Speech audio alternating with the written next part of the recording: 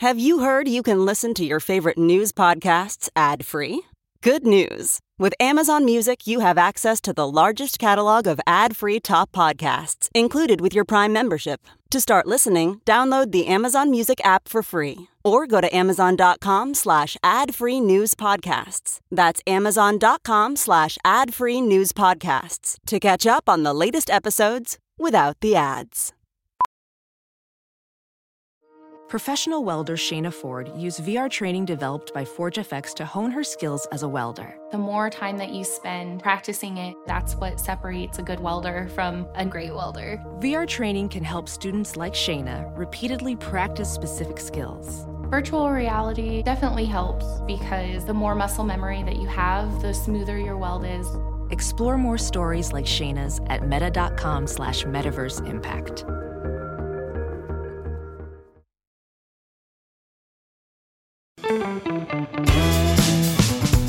This is the John Fugelsang Podcast.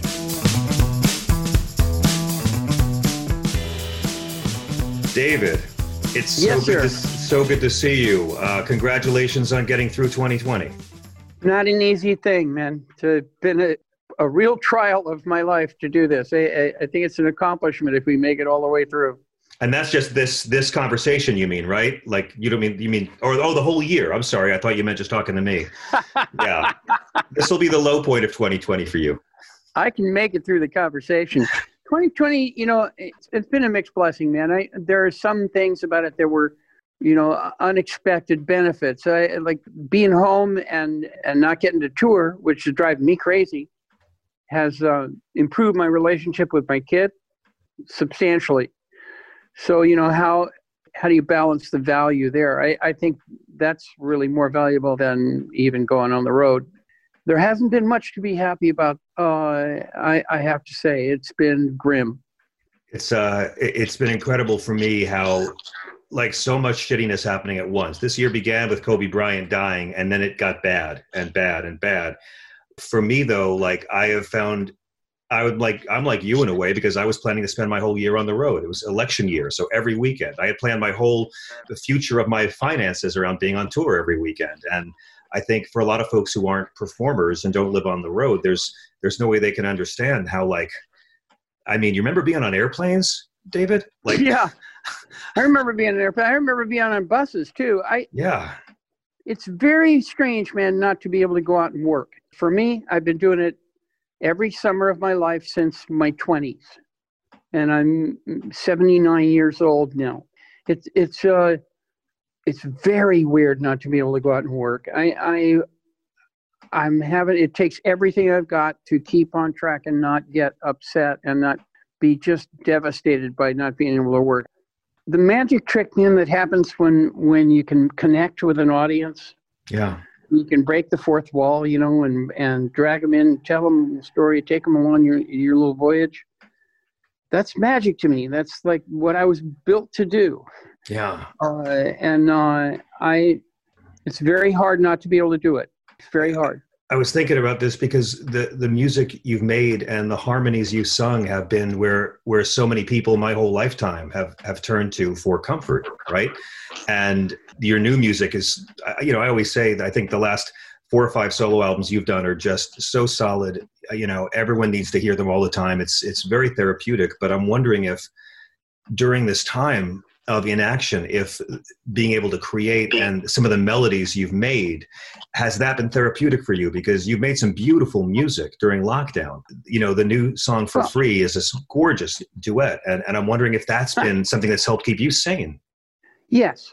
It's really the only thing that I have, aside from my family, to hold on to is being able to record stuff. And I don't get paid for it. In a way, that's kind of pure. I didn't start recording songs to make money. So winding up in a situation where I don't make money off of any of my songs, well, okay, I can handle it. It's not good, but it's really interesting. That thing For Free,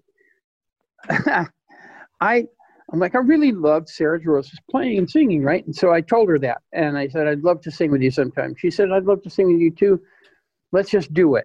And I said, well, okay, why don't we just do something just for fun? And that really resonated with her and me both. We've always done projects, that were part of our ongoing career. And to do something that absolutely didn't have a venue, it didn't have a place to be, it wasn't going to make any money for anybody, it wasn't going to be sold anywhere. We thought that was kind of fun, to do something just for the fun of it. Yeah. And I said, well, what do you want to sing? And she said, I don't know. So what's your favorite song? And I said, I know, let's do Joni's for free. I've recorded it a couple of times and I love it. She said, I love that song. Let's do it. And I asked James to listen to how Joni plays it on the keyboard. And he did. And he came up with a brilliant, brilliant piano part, which made me sing it differently than I ever have.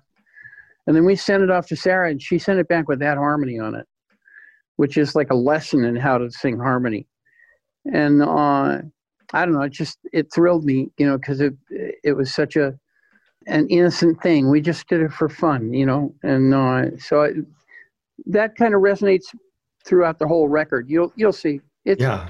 Well, it sounded like a great album, like a great song actually for the time, because there's a real vulnerability to it and there's so much hope to it. And it's one of the most intimate things I've heard all year. That's what I turn to your music for anyway, this feeling that the artist is actually in the room with you. You always make it a small room, if you know what I'm saying. I'm trying, man. I really, I love you, John. I love it when it succeeds in reaching you. Yeah. That's the name of the game. That's what we're trying to do. Duke Ellington said, if it sounds good, it is. And there it is, man. And Duke knew. Right. Well, you were really the one who taught me the most, David, that so many artists, as they're called, classic rock artists, always expected that they would have a pension, with record royalties. And then, of course, streaming changed the entire world. And that's why artists are touring and doing so many live gigs. And it seems like it's been painful to not be on the road, but at the same time, you've still grown as an artist and you've still been creating and deepening your relationships. The road is just how we've always done it, and so to be cut off from it is brutal, man. But it's hard for everybody to be cut off from their life. Everybody in the country is cut off from their previous life. We're all having to change how we live right now in order to survive, in order to not die from this damn disease. Yeah. And that's a very weird circumstance. I could have dealt with it pretty easily if the COVID hadn't come along and changed the equation so drastically. You think you're going to get to work next summer? In some way, my year was spent making videos to put on the internet and doing radio out of my TV room in my apartment here in New York City. I think there's a chance. I think some live venues will be open by next summer. There'll be some avenues for live performance here and there. I think it's going to depend on the region. But I love Van Morrison, but Van Morrison scared me, David. I always liked the crazy side of Van the Man, but now I don't even understand what's going on here. I know bands need to work, but at the same time, artists are not touring because they care about the audience, because they care about their own health, and they're trying to stop having spreader events. It's a noble thing, but it's especially painful for an artist who has to do this both to make a living and to live. Yeah, but I don't think there's any question in anybody's mind that we're doing the right thing. Look, it's like wearing a mask, man. I hate the damn mask. I wear it every day. I hate it. I wear it all the time. We can't get people together to have audiences, to have gigs yet. Next summer, maybe. I'm hoping. I hope so. I've got I'm got my hopes up more for the country surviving, which I think is more important than me surviving. I think we stand a chance now to get past this episode politically that's been so devastating and try to rebuild the democracy here. But it is in severe trouble. There are people really trying hard to take it down, and that's a bad thing. I don't know. I still don't know if we're going to make it as a country much further down the road, but I know I'm going to keep trying to help it, happen. I love it. We're at the end of the year, and there's been so much loss and so much suffering. There will be a new government in Washington. We just saw for the first time, a First Nations woman is going to be in the cabinet. Our new Secretary of the Interior is going to be a First Nations woman who was cooking meals for activists at Standing Rock. And I mean, she'll be turning down all the, fossil fuel companies that want to dig up tribal lands. Good. This vaccine may actually save a lot of lives. I mean, at the end of the year, it does really seem a lot more hopeful than it did 6 months ago or even 2 months ago. Yes, it does. And you and I need it. The country needs it. Everybody needs to have some hope. And it is looking better. I have to say, it is looking better. I think, I don't know, I'm apprehensive, but at the same time, I'm hopeful. Let me throw some numbers at you about this election, okay? Donald Trump is the first impeached president to lose the popular vote 2 times. More people voted against Donald Trump this year than have ever voted against any political candidate in the history of the country. The year is ending with 2 new blue senators in Arizona and quite probably 2 new blue senators in Georgia. Black women have saved democracy yet again. A vaccine is on the way, and a baby panda was born at the National Zoo. Is hope rational? Is hope logical? Is hope logical? Hope's never really logical, man, but it's certainly, I think we can reach out for it now. There's a reasonable chance of a hopeful outcome now. The thing that gives me the most hope, man, is that everybody got their asses up and voted. That's how you save this country. That's how you save this wonderful idea of democracy. And God knows we've tried everything else, John. We've tried every kind of dictator. We've tried juntas. We've tried religion. We've tried royalty of every sort. And none of them give the little guy a shot. That's why I love democracy, because it gives the little guy, what's the Steely Dan line? And the sidewalks are safe for the little guy? Yeah. Yeah, that's kind of the heart of democracy for me. Well, I think it's also the heart of real artists as well. I mean, I've always thought the music you've made with your various bandmates has always been, it's about a groove, it's about a feeling, but it's always been about the morality of love. I've always said to you that I think you guys really, really did help stop the Vietnam War. And it was people and artists and activists who did it, and government officials who eventually wised up. I mean, when you look at how much a movement then from citizens up helped change the world, how do you feel we're doing now? I have no memory of that era, but I'm wondering what you think when you see the kind of mixed results, but results we've seen in the last couple of months. I don't know. I have no memory of that era either, man. I can't figure out why. I think we're getting results, man. I have to believe that, John. I have to believe that we can affect the outcome here, and I have to believe in democracy because it's my hope for a decent world. So I'm going to keep on believing in it. I think we are in a very tough situation. We've got a lot of real bad actors out there in the world. We just had one of them for president who really didn't want to do anything for anybody except himself. But I think it is going to improve. I'll tell you, one of the things that I think is going to change right away, man, for me and all the other pot smokers, is that it's going to go legal. Yeah. And, you normally pay in your taxes to the federal government, and some of that money has always come down a pipeline from the federal government to the state governments for health, education, and welfare stuff. That pipeline has always been constricted, and it's even more constricted now because they don't want to send money down. This particular federal government doesn't want to send money down to any black people or any brown people or any young people or any old people or any people except themselves, really. So the pipe is constricted, and at the bottom are all the states in the union looking at Colorado and Oregon who can buy a school or a road or a hospital today. And the check ain't going to bounce. That's right. Now, that's a free market. Yeah, there's 2 kinds of politicians, right? There's the kind that want that, and this is billions with the B in tax money. There's kind of politicians who want that because they can do it. They can use it to help the people that elected them, the very thing that they were supposed to do. Right. There's the other kind of politicians who know they will be able to scrape some off the bottom and steal it. Either way, all the politicians in the country are going to want to do this no matter what kind of posturing and posing they've been doing. They're going to want to do this for the money, and they're going to do it. And then it's going to go legal. Now, that's going to ease up the problems for the police. The police have to waste time on victimless crime. That's it's going right. to ease up the problem with the courts, where you cannot get that speedy trial that you have a That's right. constitutional right to. It's going to make cops' lives easier, too. Absolutely. And it's going to ease the pressure in the prisons, where they really need to lower the population, and this will. Nobody should be in prison for smoking pot. It's That's like right. drinking beer and wine. It's nothing to it. And that will change. The categorization of it will change. The legal situation will change.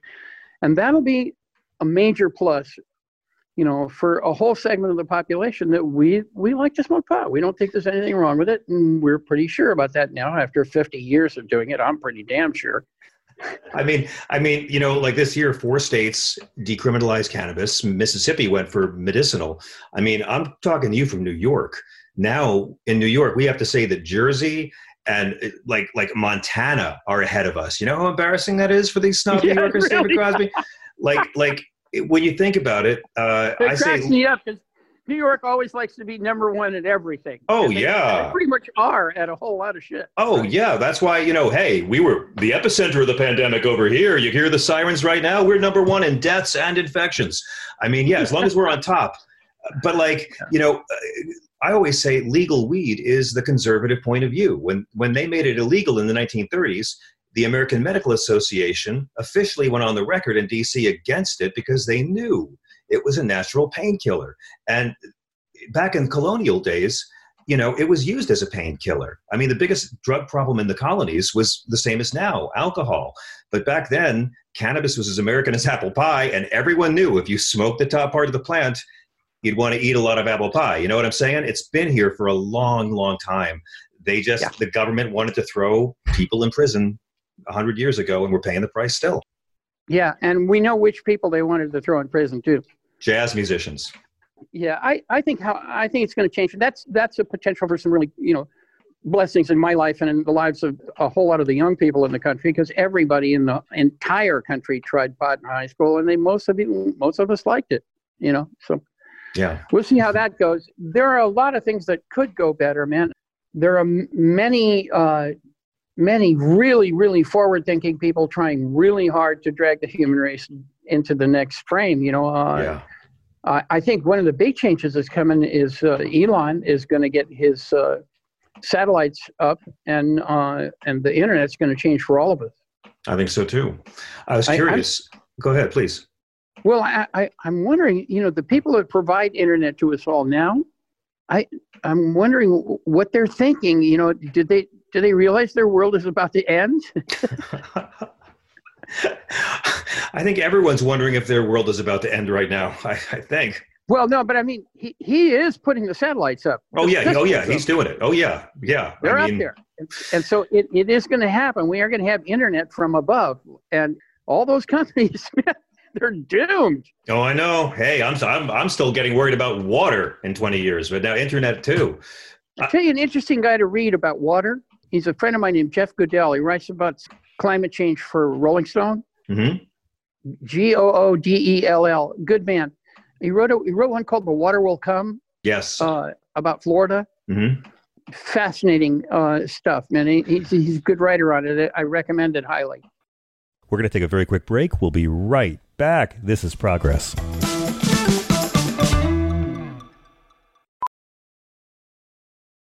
As a professional welder, Shayna Ford uses Forge FX to practice over and over, which helps her improve her skills. The more muscle memory that you have, the smoother your weld is. Learn more at meta.com/metaverseimpact.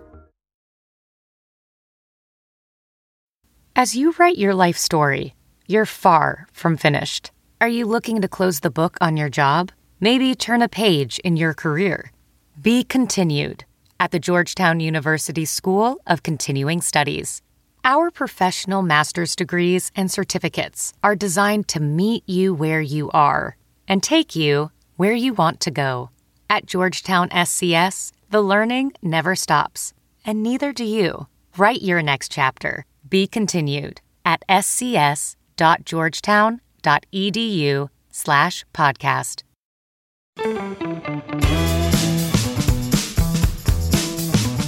I'm John Fugelsang. This is Progress After Dark. I got to ask you the technology question, and thank you for talking to me for so long, David. I'm so grateful. I'm so honored. It's so good to see your face. But it is great to see your face because we're using Zoom, and I'm wondering, you probably have had to do a lot more in terms of learning new technologies than the average 79-year-old American, because you're still an artist who's, creating new work. How have you evolved technologically this year? Are there stuff you're using now that you weren't using before? Yeah, this particular thing is I'm doing a lot. Because it's I keep people keep asking me, to do interviews because I'm so opinionated, and also since the Rolling Stone thing of asking me, ask Crosby. Yeah, you know about that, right? I loved it. We talked about it. Yeah, it's great. It's great. Well, it's getting more silly, man. Okay, so Rolling Stone calls me up and says, we want you to do an advice column. So I say, you're out of your freaking mind. I'm a noted lunatic. No one is going to ask me for advice about anything. And they say, that's why it's funny. Exactly. We want you to do it. So I've done it for like a year now. I've done like 4 or 5 of them. I love it. It's really great. Fun to do. They're trying to give me a show, man. They're trying to give me a show where I do it on air for a half hour. Keep your fingers crossed. If I get it, I'm going to call you and ask you to tell me everything about how to do a show. Oh, definitely. I've always wanted to pitch a show with you. You're one of the best talkers, in the music business, because you're one of the most fearless professionals. I mean, you have always kept your independent streak, and you've always kept, the spirit alive. And it's like, that's why I think you are a great person, because who wants to talk to a perfect person with a PhD? I'd rather talk to a great artist who's fucked up and come back to tell the tale and grown wiser and more graceful and keeps on making beautiful music. So I love how you talk. Well, hey, I'm available for a modest fee. Let me ask you though this question. I got through the fall. I was listening to a lot of John Coltrane, walking around New York City in my mask, and that's what kept me sane. Like different things have kept me sane at different times of years. And for some reason this fall, John Coltrane really helped me a lot. And I'm wondering, as someone who has given so much inspiration to so many people, David, what are some things during this year of plague that have inspired you, that have turned you on, that have made you want to spark up? Several pieces of art have actually lifted me considerably. One is this girl, Sarah Jaros, that did that For Free record with me. Her record, which is called Life on the Ground, I've been listening to a lot.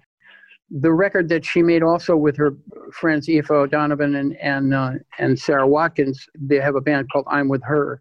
They made a record also earlier in the year that was absolutely wonderful.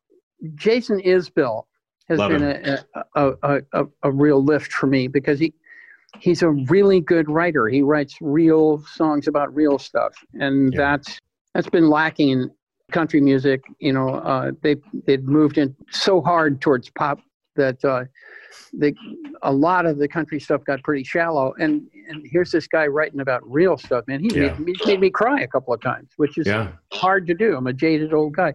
He's been quite an experience for me. His music's been really good for me this year. What else have I reached out for? I've listened a lot. I have listened a lot to jazz. I've listened to my favorite, I'm a big John Coltrane fan like you, but also Miles Davis. But I listened a lot to Weather Report, Heavy Weather. Yeah. Heavy Weather's one of my favorite records. It's in my top 10 records. And I went back and listened to some Weather Report. They just spoke to me heavily. David, promise me you'll keep taking walks and take good care of yourself, because I need to see you on the road next year when you're 80. Okay, you've taken a year off, you've been lazy, and I need to see you back. I will open for you in any venue, but I can't wait to see you back on the road doing what you're meant to do when we're all able to come out again. And I personally would like to thank myself for doing the first interview where no one's ever asked you about a fucking reunion with other guys. I hope you appreciate Woodstock, that. Either one. I hope you appreciate that, David. Only I have done. I really do, John.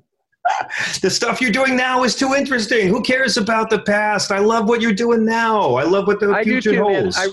I really do. I feel the same way. I love you, John. Take care of yourself. Cross, thank you so much. It's so good to see you. This is the closest I get to seeing Santa this year, is you. So thank you. All right, man. Take care. Peace.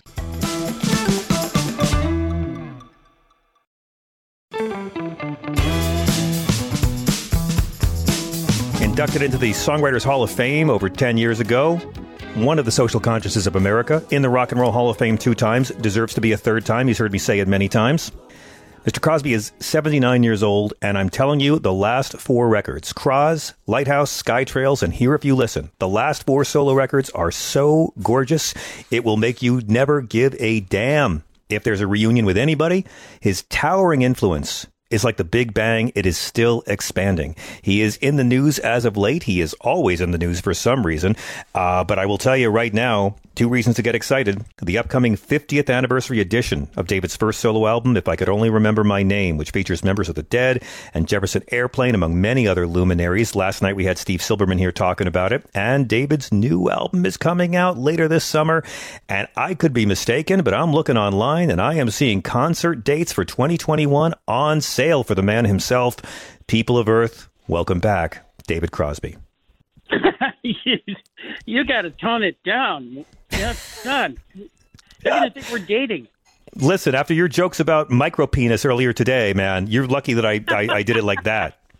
I write to the man, I say, what do you want to talk about? He says, we can talk about your micro penis for the whole segment. I'm like, all right, I'll bring in some of your ex-girlfriends as character witnesses.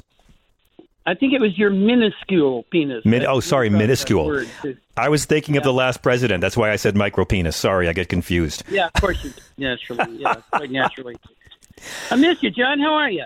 I miss you so much, David. I'm going to be out in L.A. for the summer, and I wanted to come up and see you, and then I realized you might not be there because you have dates on sale. Are you planning on being on the road? No. No, huh? Yeah, not yet. I hate to bring you down, John.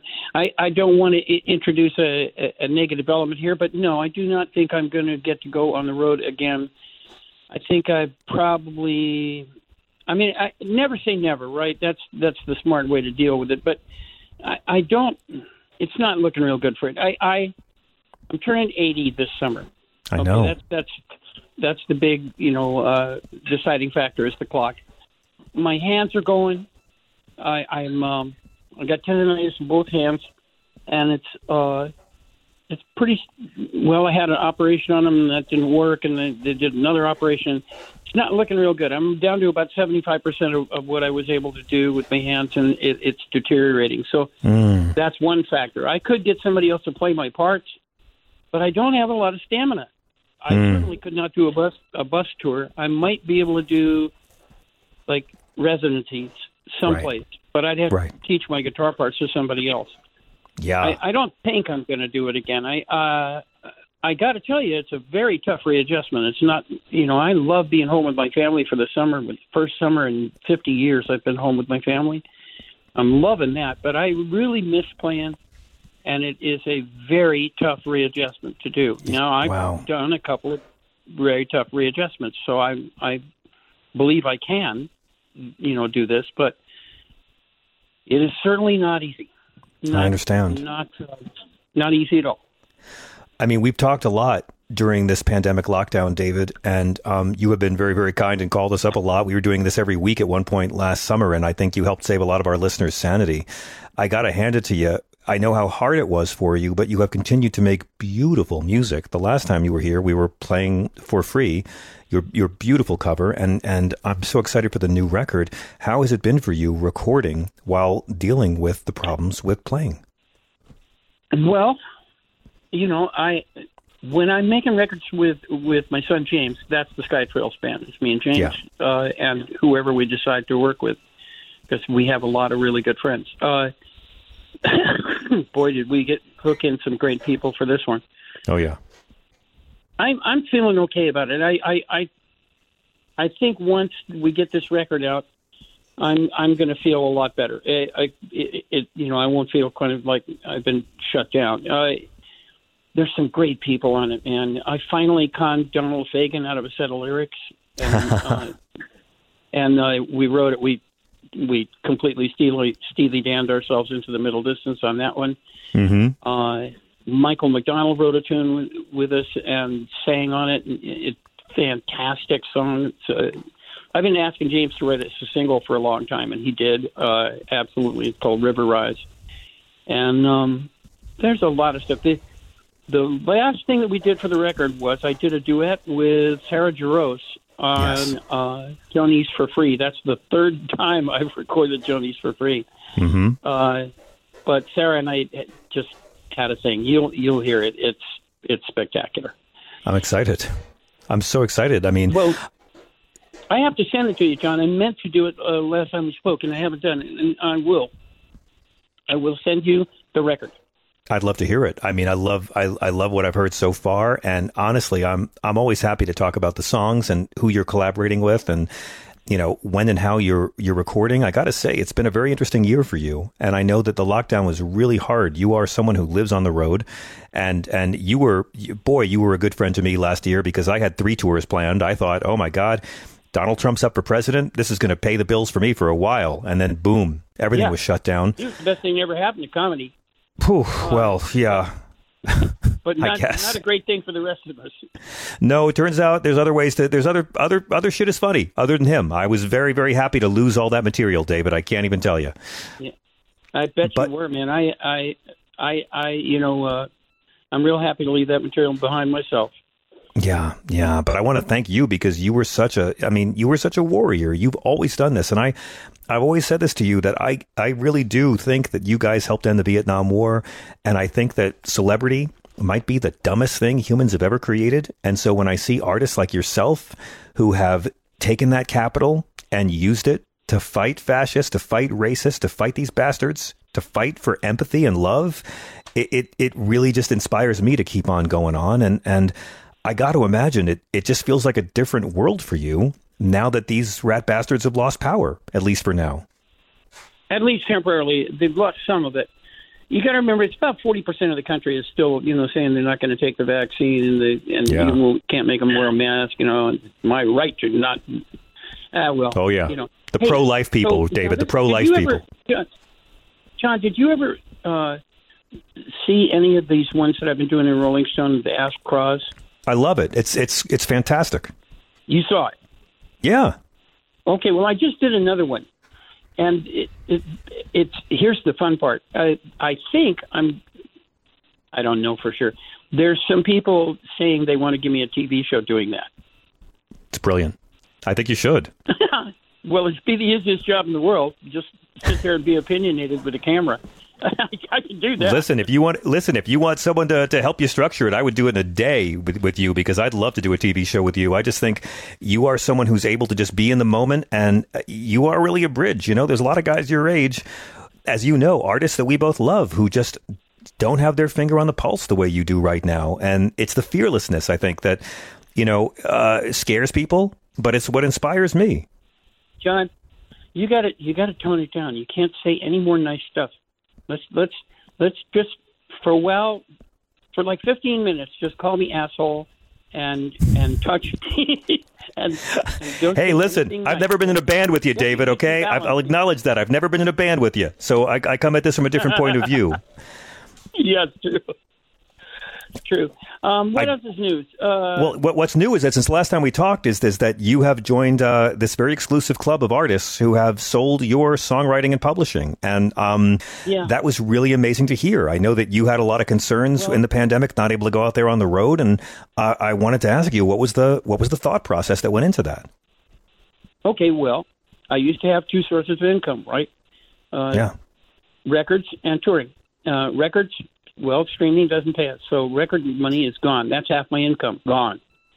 And that's not going to change, believe me. They're making billions with a B, and they're not going to give it up. Yeah. They're not going to pay artists properly. That's never going to come back. So I wanted to try and be a good guy and think, well, I should be grateful. I can still play live and take care of my family, pay the rent, and all that, And bang, here comes COVID, and I can't do that anymore. I only had one asset. That's my publishing. So I'm grateful, to Irving that I could do a deal with him. And we've known each other for a very long time. He called me today, actually. It's not what I would have chosen. I wanted to hang on to my publishing. I never sold it because I didn't ever want to sell it, ever. It's the only thing I created that I own. But it's sort of my retirement. It's sort of, how I live now is off of that money. And I'm grateful that it was there, and I'm grateful I did the deal. wouldn't have been my first choice, but it certainly bailed me out of a situation where I was actually looking at losing my home. Now it's paid off. Yeah. And that's a really great feeling. I was really glad to hear it because, you know, it was a stressful time. And God knows you were the first one to really explain to me how a lot of artists really thought they had a pension and you know, went through the 80s and 90s thinking they had a pension. And then suddenly streaming came and took it all away, which, by the way, is why I appreciate all the more that, you know, you'll put all the work into this reissue of your first record. Because you're not doing it for the money, you're doing it for the love and the music and for the fans. I've been dying to ask you about the whole process of having the 50-year re-release of If I Could Only Remember My Name. It's so amazing and inspiring that you're doing it. We had on our mutual friend Steve Silberman last night, who's writing some of the liner notes for you and was pitching some of the bonus tracks. How does it feel to be looking at 50 years since this beautiful record was first released? It feels weird, John. It's weird being old. It's a tough thing to adjust to, but you know, I'm in this very strange space. I'm not hurting, and nothing's broken, and you know, that's sort of a really odd period of time. I'm kind of at a loss as to what to do with myself. You know, I've been looking around for things to do, but you know what I've been doing? I've been writing on a movie. I've been writing, trying to learn how to write a screenplay. Yeah, I've got one in my head that I've had for a long time. Did I ever tell you the story about 15? No. Well, remind me to. Okay. Story about the 15th Dalai Lama. And I think you'd love it. Yeah. So I've been working on that, and I got this record, and it's, Jesus, James and I killed it on this record, man. It's already mastered and ready to go. And they are having some kind of delay with getting the vinyl done because of COVID. I thought the record was going to be out in May, right? But now it's going to be July? Well, that's what I told everybody because that's what they told me. But now, hopefully July. Hopefully July. And you recorded with the same band from Skytrails, right? No, this is recorded with a bunch of different people. Oh, really? Mm-hmm. Yeah, when James and I go to make a record, and we are the Skytrails band. It's me and James. On the road, it's me and James and Jeff Pivar and Mylese and Stevie DeStanislaw and Michelle Willis. She's in both the bands. Mm-hmm. But in the studio, it's just me and James and whoever we want because we know so many fantastic musicians. We can't not use them. So it's. I got to send it to you, man. If I talk about it, I'm blowing my own horn, and it sounds bad for me to, say how fantastic I am. But you can say it, and it'll be okay. But that's what impresses me, David, though, is because, we've talked about this a lot. This has been a horrible year. I mean, you can't play live, and you can record music, but no one's going to pay you to record music. And yet you have still kept sharp, and it seems like it hasn't impacted your creativity, that you've just, kept busy and stayed creative. And he not busy being born is busy dying, right? Yeah, exactly. And one of my favorite lines, and, and exactly the truth. There's a bunch of good news in my world, man. Somebody I think has written a comedy or is writing a comedy that's about me that I might get to be in. That would be funny. Nice. I'm looking for stuff to do, but it's a tough readjustment because I've been on the road every summer of my entire life until now, and to not go, it's like odd. It's odd. I've been having fun being home, going down to the pool and swimming, playing with the dogs, loving my wife, my son, but I miss being on the road, yeah. We're going to take a very quick break. We'll be right back. This is Progress.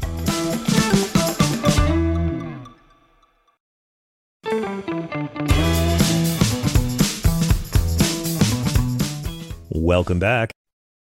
I'm excited because you mentioned that Donald Fagen had given you some lyrics for this, and that you and James had worked on that.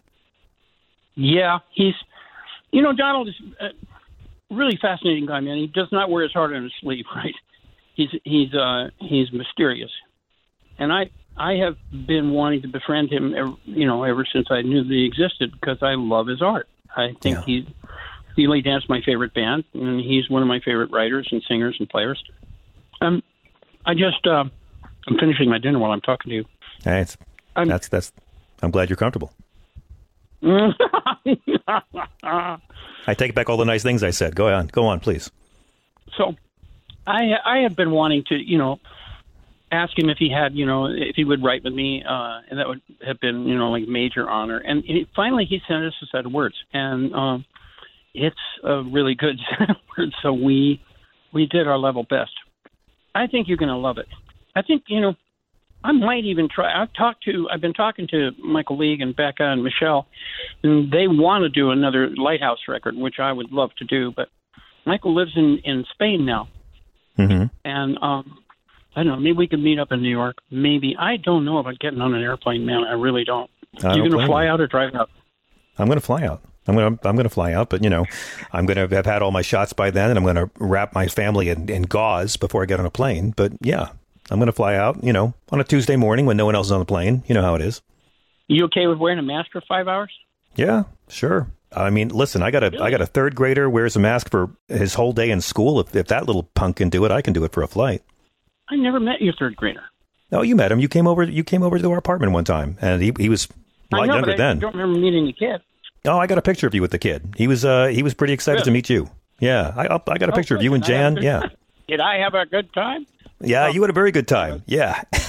That was Frank Conniff's birthday. That was Frank Conniff's birthday party, and he's never stopped bragging about you showing up at his birthday party. So I remember that. It was a fun afternoon. Yeah, well, thank you. Yeah. Trayvon Free was there, a lot of great comics. And I'm such a huge fan of your wife, too. That was really just to get her over. That was really all I cared about. I want to ask you, though, something. I want to ask you about this reissue because I'm very curious. I know you began recording the first solo record in 1970. I'm wondering what your life was like when you began this record that's now having its 50-year anniversary. Was this when you were living on the sailboat in Sausalito? Yes. I was living on the sailboat in Sausalito, and I was in heaven. We were making Deja Vu, and I was pretty excited, and we was driving it to the studio every day, and it was really good. And then my girlfriend took the cats to the vet and had on the bus and was killed. Yeah. And so where I was at when I made that record was I was devastated. I was like an open wound. And what you hear a lot of on that record is my friends nurturing me, gathering me, and doing the one thing that I could do in the one place that I felt safe. I was in the studio, and in the midst of a song, I did not feel the pain. I could do something else. And so they would come, and we would work.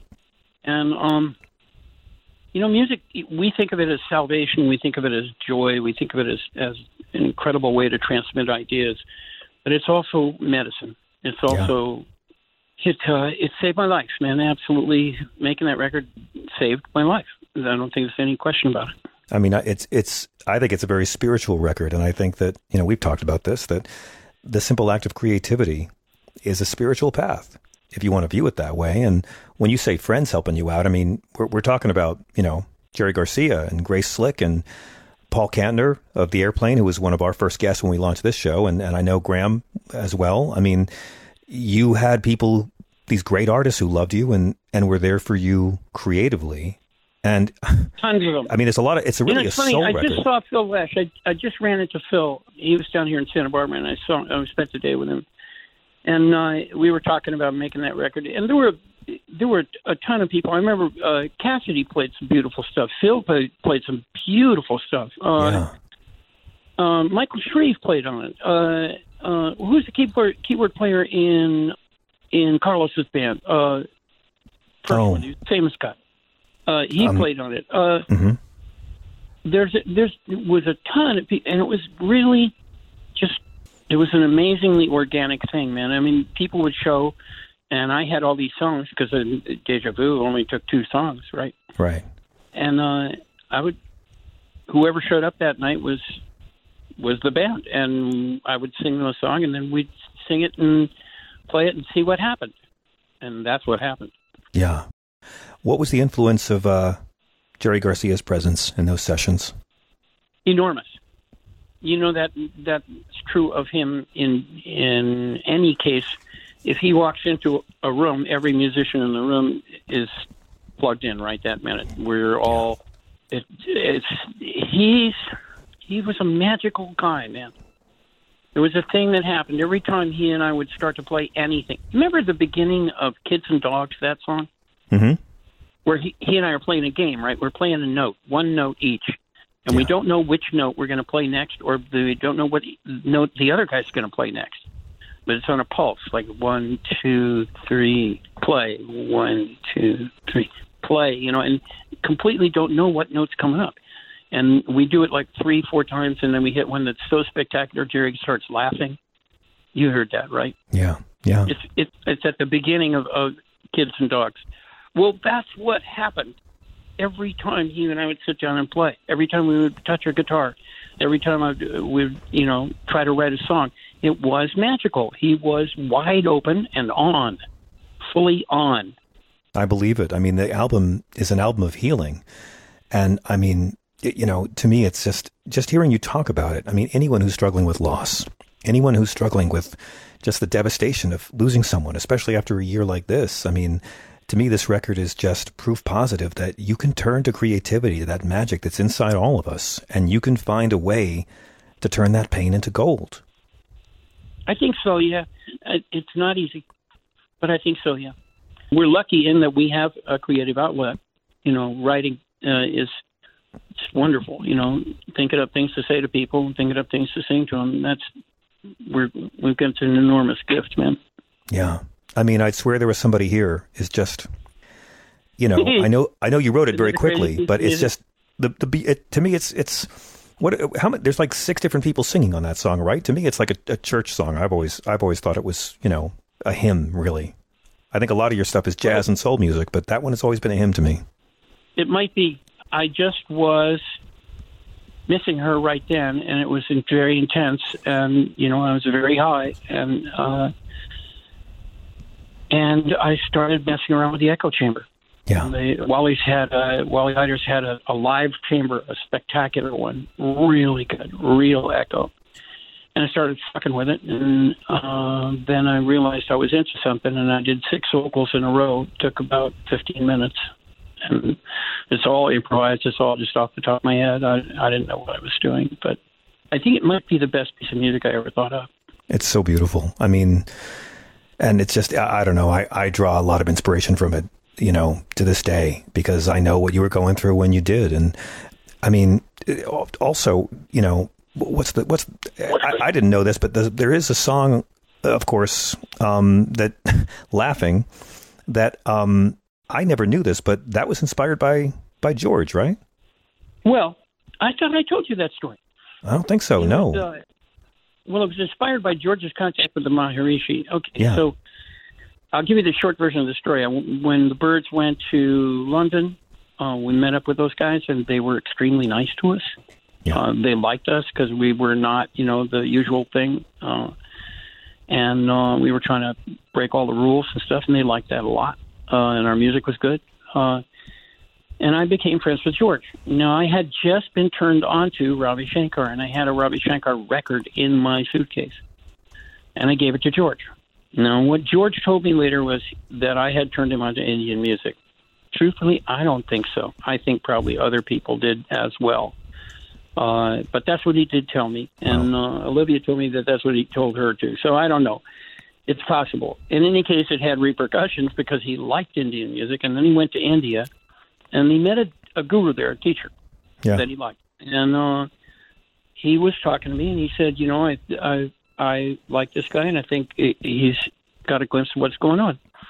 And I wanted to say, well, take it with a grain of salt, because I'm very skeptical of anybody who says they've got God's phone number and address. I just... Boom. Always, as soon as they start coming on with it, man, I think, oh God, here we go again, fairy tales. And so I wanted to tell him to take it with a grain of salt, and I was chicken. I'll admit it right here in front of everybody. I was afraid to say that to George Harrison because I was so in awe of him. So I didn't say it. I wrote that song instead. And that's what the song says. I don't know if, all these people that say they've found the truth, and they know what God wants. I think a child playing in the sun probably is closer. I agree with you. You know? I do love hearing Joni Mitchell's voice and the harmonies on that one, too. Yeah, she sang great on it, didn't she? How is she doing, David? Fantastic singer. How's she doing? I don't know, man. I haven't seen her for a while. I did a while ago have dinner at her house with her, and she was doing okay. She's struggling back from a real tough thing, man. You know, she had to relearn how to walk and talk, and she can do it. Her brain is fine. It's still working. She can talk fine. She was having trouble walking, but she's getting better and stronger as she goes along. She's working at it real hard. You know, it's just a girl who beat polio and beat poverty and beat loneliness and beat a broken marriage and beat how tough show business is and beat them all. So I wouldn't bet against her. I think, you know, I think it's going to be tough for her to get manual dexterity enough to play. But I think she wants to, you know, recover the ability to paint because she's as good a painter as she is a singer. So we'll see how it works out. I know I love her, and I don't think she loves me a whole lot, but I do love her, and I still think she's, you know, hands down the best singer-songwriter ever. You know, it's amazing that to me. Well, Bob's close. Bob's as good a poet as he is, if not better. But he was nowhere close as a musician, not even in the ballpark. Yeah. It's amazing to me that Bob's turning 80, you're turning 80. And of course, Lennon would have been 80 last October. I find it so hard to imagine what Lennon would be like at 80 years old. Hopefully he would be less crusty and more open. Did anybody explain to you why we're all selling our publishing other than I had to? I mean, I think everyone has their own reasons, right? What do you tell me what you mean? I'll tell you a story. Please. I was asking why this is happening, and a very wise financial person who shall remain nameless said to me, okay, what you do if you're going into the market with $100 million is you take $50 million of it and put it in T-bills. Why? Right. Because they're absolutely secure, and you know exactly what they're going to earn. Then you take the other 50 and go adventure and try to make money. Okay, so publishing is 20, 30 years of records. You know exactly what it's going to earn. Same deal as T-bills, only it pays better. Pays a lot better. That's why. Because right now, the next year, the tax structure is going to change. Yeah. You know that. Mm-hmm. It's going to. This year, this summer, it's going to change. Last year's taxes, that's why everybody did it. It made in Bob Dylan's deal, if it was $300 million, it would have made $20 million worth of difference. Right. So that's why it's happening now, and that's why it's happening. Wow. And I know of probably 10 other artists that you don't know about, that I do know about, who are doing the same thing. I'm sure we'll be hearing all about it. But I mean, to me, as glad as I am about that, and as happy as I am for you, you know, what means the most to me is that you're still making great new music. I'm so looking forward to For Free. And again, like these last 4 records of yours, Cross, Lighthouse, Sky Trails, and Here If You Listen. I mean, there's very few artists that have gone through this kind of renaissance. I'd say, you know, I mean, Dylan did it and Cohen did it, and you've been doing it. But to be looking forward to 2 new David Crosby records, one, the brand new one, and then the reissue of If I Could Only Remember My Name. You are still quite possibly the hardest working man in show business, even if it hasn't felt like work to you. I got my feet up on the dining room table. Hearing me describe hard working is really funny. I love you, John Fugelsang. Thank you for saying all these kind things about me. You're a nice man. Oh, you know what? No, seriously. It's just like, you know, you've been so frank about addiction. You've been so frank about loss. You've been so frank about, you know, mistakes you've made and things you wish you could take back. And that's something that very few people who struggle with addiction can do. And you've had to do it so publicly. And you know, beyond just being a hero as an artist and as a creative force, the way that you have owned your fuck ups, David, and the way that you have redeemed yourself through giving what you can give in terms of music and your voice, and just giving this gift back to us. You're a walking advertisement for creativity and art as redemption. And that's one of the things I love about you. Seriously. I know I put spiritual stuff on it because that was my brainwashing as a child. But I wanted to come back and hang out with us and talk more before these records come out. And I know you're going to be busy, but hey, I want to work with you on your TV show because I've been thinking about this for a long time. There's a lot that you have to offer. I love you. I love what you're doing. And it's really, really a pleasure to talk to you again. I'm so glad to hear you, and I hope to see you this summer. Thank you, John. It's a pleasure talking to you, too. Say hi to your family. Say hi to Jen Haggerty. I sure will. Say hi to your crew there, and take care of yourself, John.